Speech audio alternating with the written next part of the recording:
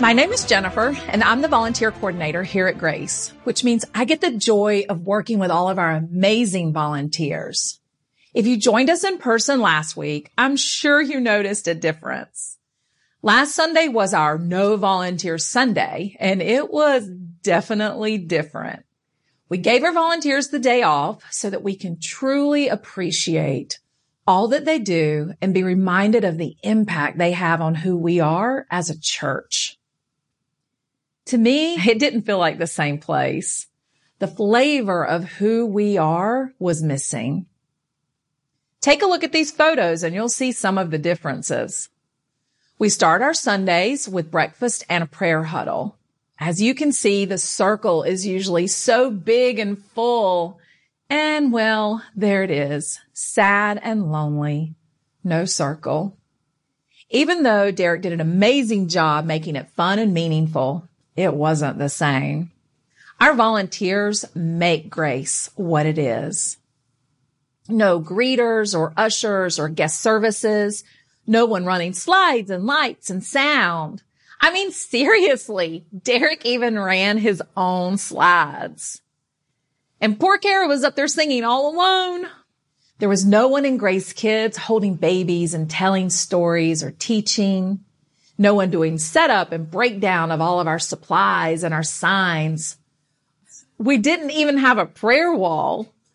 All the special touches were missing. The funny thing is that it was harder on our volunteers than it was on us.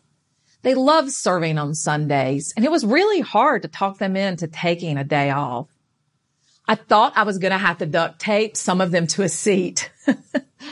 That's because they know something I didn't when I first started coming to Grace. You might not know this, but every month we have a newcomer's lunch where I get to talk a little bit about what it's like to serve at Grace. And to do that, I tell a little of my own journey. It's funny, I've probably done this 50 or 60 times, but every time I still get nervous because it's personal. Even though I'm a pretty open person, sharing your story with strangers can be hard. And I want my words to be what people need to hear in that moment. I don't want it at all to feel like I'm just up there talking so we can get more volunteers.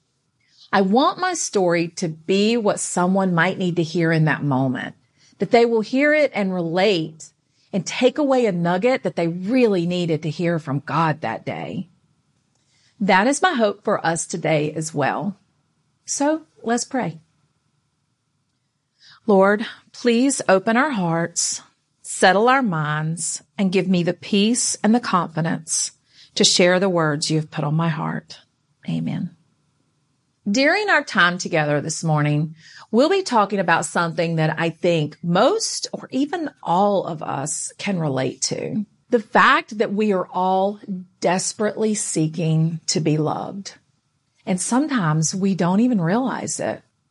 That search can be fun and exhilarating, but it can also be pretty painful and exhausting. I grew up in North Carolina going to church with my Nana and singing all the hymns. This Little Light of Mine was my favorite. I also went to church with my grade school best friend. Her family took me every Sunday morning and Sunday night and Wednesday night, basically anytime the church doors were open. But as I got older, I became more interested in other things. And those other things were boys. I was also very interested in my friends, but definitely boys. This led to a marriage and a divorce by the time I was 25. That same year, I met John Claffey, who I immediately fell in love with, quit my job, and moved 400 miles away for. We got married, and over the next 16 years, we would create tons of wonderful memories, have a daughter named May, and go through a dream home renovation. Sounds glorious, right? Well, no relationship is perfect, and ours certainly had its struggles. In September of 2013, my 16-year marriage hit a pretty dark place. I was unsure of what the future held for us. And, well, what do I do when I'm sad and scared? I have a party, of course. I had a party and two of my friends came in and hugged each other. I didn't even know they knew each other. When I asked how, they said, we go to the same church. I had separately heard them each talk about grace for years. It was in that moment that I knew I needed to return to church and that I was going to need God to get me through whatever was coming. Because the God from my childhood was a God of rules and rights and wrongs. That God would help me figure out my next steps and how to explain to my husband why I was right and he was wrong. That night, I told John that May and I were going to go to church the next day. Sunday morning, when we were about to leave, he came down the stairs and said, I'm going to join you. Now, you might assume I would be excited by this. However, it was the opposite. I don't know if you're familiar with Winnie the Pooh, but I'm more the Tigger of our relationship, and my husband, well, he's a little more like Eeyore. So now I was worried about experiencing this through his skeptical eyes instead of just having my own experience. Could I be more selfish? Well, as it turns out, yes, I can be, but we'll get to that later. That first day at Grace, I was really nervous. I wanted to like this place so much. I wanted John and May to like it. I wanted the pastor to fix my husband and fix my marriage. But as we pulled into the parking lot and I saw the big bus saying, a church for people who don't go to church, I started to relax a little. I thought, oh, that's so cool. That's us. The greeters who welcomed us and the ushers who helped us find a seat and the volunteers and Grace Kids all made us not only feel welcome, but cared for. May went from a kid who had to be peeled off of me to one that couldn't wait to come back to church. All those things made me want to keep coming back. And as we came every Sunday, week after week, month after month, and I listened to the sermons and tears ran down my face, I realized for the first time in my life that the love I had so desperately been seeking was there all along. That I had misunderstood the God from my childhood of rules and rights and wrongs. I didn't need God to fix my marriage. I needed God to fix my heart. I needed to let him in. I needed to let him love us both. The love of God is what I had been seeking. I remember one of those first sermons was on Matthew 7:3-5, which says, why do you look at the speck of sawdust in your brother's eye and pay no attention to the plank in your own eye? First, take the plank out of your own eye, and then you will see clearly to remove the speck from your brother's eye. This was eye-opening for me. Remember earlier when I said, can I be more selfish? Well, here it is. I was so busy focusing on the things I wanted to change in my husband that I didn't even see my own plank, especially the fact that I had put so much of my own worth and value on the state of our relationship. That's a lot of pressure and responsibility to put on another human. My level of joy and happiness completely depended on the level of connection or disconnection we were having.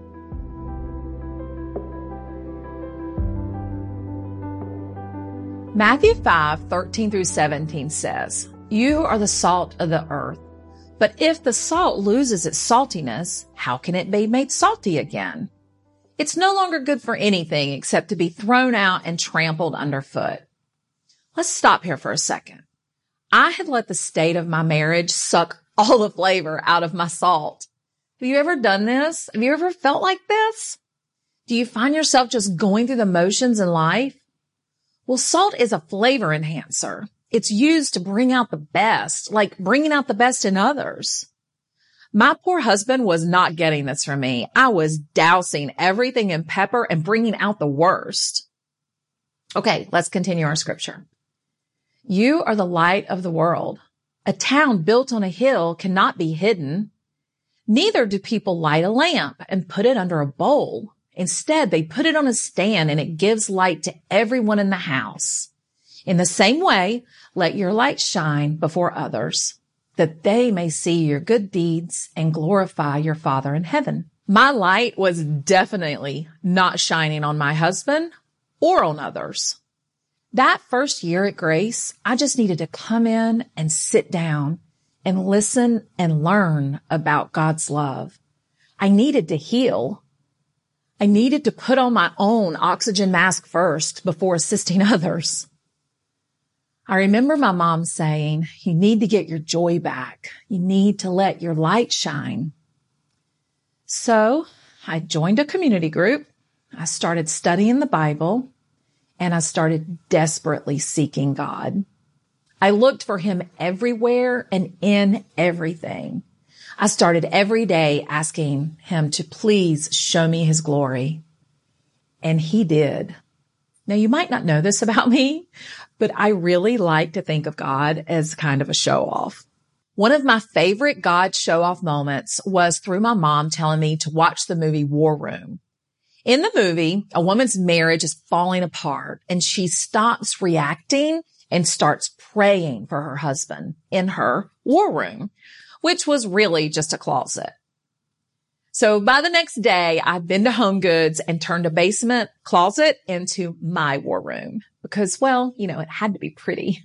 There it is. I started every day in there, deep in prayer for my husband and my marriage, even when I was mad and hurting. I remembered learning in one of Pastor John's sermons the importance of quiet alone time with God first thing in the morning. I was not a morning person, so this sounded unlikely for me. But remember, I like to think of God as a show-off. So before I went to sleep at night, I would pray, God, please wake me up so we can spend time together in the morning. And he did it. No alarm clock or anything.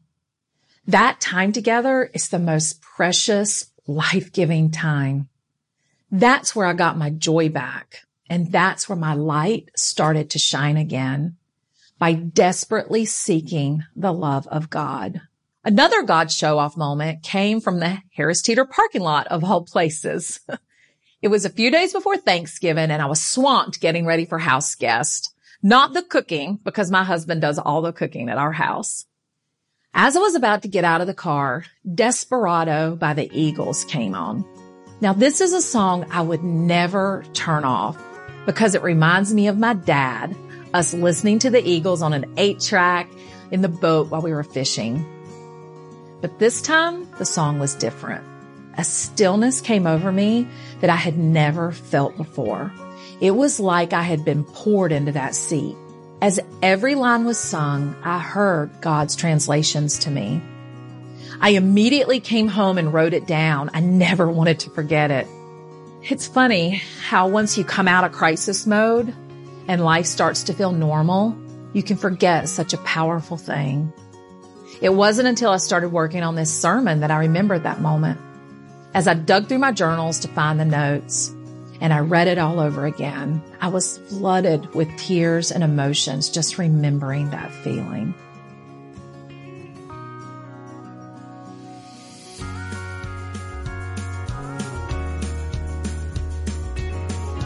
I would like to share it with you, but I'm going to need a little help. So I've asked Kara to join me. Feel free to close your eyes and listen if you want. Desperado, why don't you come to your senses? You've been out riding fences for so long now. My child, this is God. Please hear me. Oh, you're a hard one. I know that you've got your reasons. These things that are pleasing you can hurt you somehow. I know you're hurting, but I'm with you. You think you can't do it, but with my help, you can. My way will free you from your suffering. Don't you draw the queen of diamonds, boy. She'll beat you if she's able. You know the queen of hearts is always your best bet. The devil is prowling like a lion. His whispers are lies, but I am the truth and the light. Now it seems to me some fine things have been laid upon your table, but you only want the ones that you can get. You've seen the proof of my love for you, proof of the freedom I provide, but you still want things your way. Desperado, oh, you ain't getting no younger. Your pain and your hunger, they're driving you home. My child, life is precious. I am your refuge. Come to me. And freedom, oh, freedom, well, it's just some people talking. Your prison is walking through this world all alone. You're not alone. My spirit is in you, and I walk beside you. Take my hand. Don't your feet get cold in the wintertime? The sky won't snow and the sun won't shine. It's hard to tell the nighttime from the day. I know you're exhausted and tired of fighting the same old fight. Come to me when you're weary and burdened, and I will give you rest. When you feel lost, take time to stop and talk to me.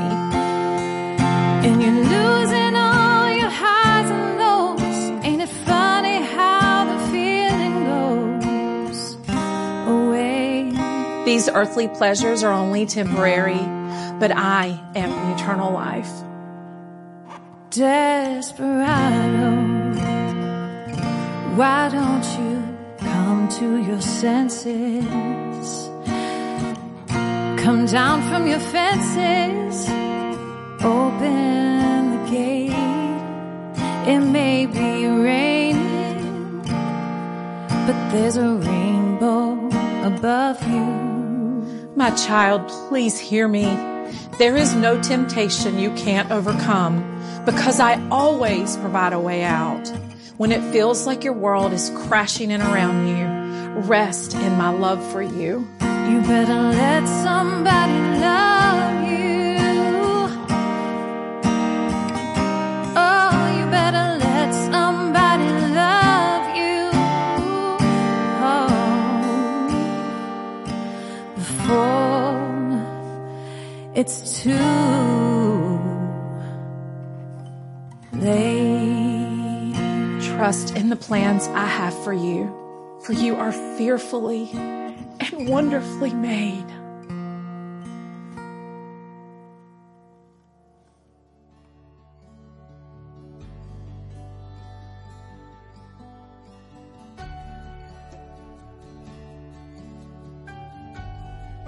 Can you believe God loves us that much? This is the love we are so desperately seeking. And that's the love He wants us to share with others. That's the salt and light He calls us to be for each other. After this God moment in the parking lot, I was so full of this love that I couldn't help myself. I just wanted to love Him back. I had been going to Grace for about a year, so I finally reached out to Derek about ways I could get involved. I so badly wanted to give back to this place that was having such a huge impact on my life and my family. I wanted to serve God. I wanted to serve God at Grace. I remember back to that first day and all the people who made our experience so wonderful. All those volunteers shining their light and spreading their salt. They spent a small amount of their precious time to make a huge difference in bringing me closer to Christ. To our amazing volunteers, I just want to say thank you. Thank you so much for sharing Christ's love with me and everyone who walks through our doors. You changed my life and the lives of countless others. You might think you're just simply setting up a classroom or holding a door open with a smile, but it is so much more. You are the ambassadors of salt and light. Remember in the beginning when I said our volunteers knew something that I didn't? Well, here it is. They know the way their own lives have been changed through serving others. They know the joy and the value of letting their lights shine for others' path. Isaiah 6:8 says, "Then I heard the voice of the Lord saying, Whom shall I send? And whom will go for us? And I said, Here I am, send me." When I started saying, "Send me" to the opportunities God was putting in front of me, my relationship with Him grew even closer. What is God saying to you today? What has He put on your heart? Let's pray. Jesus, your word says that you did not come from heaven to do your own will, but to do the will of Him who sent you. I'm asking today that you help us to do the same, to see our mission on earth as clearly as you do, to be the salt and the light that will bring others closer to you. Amen.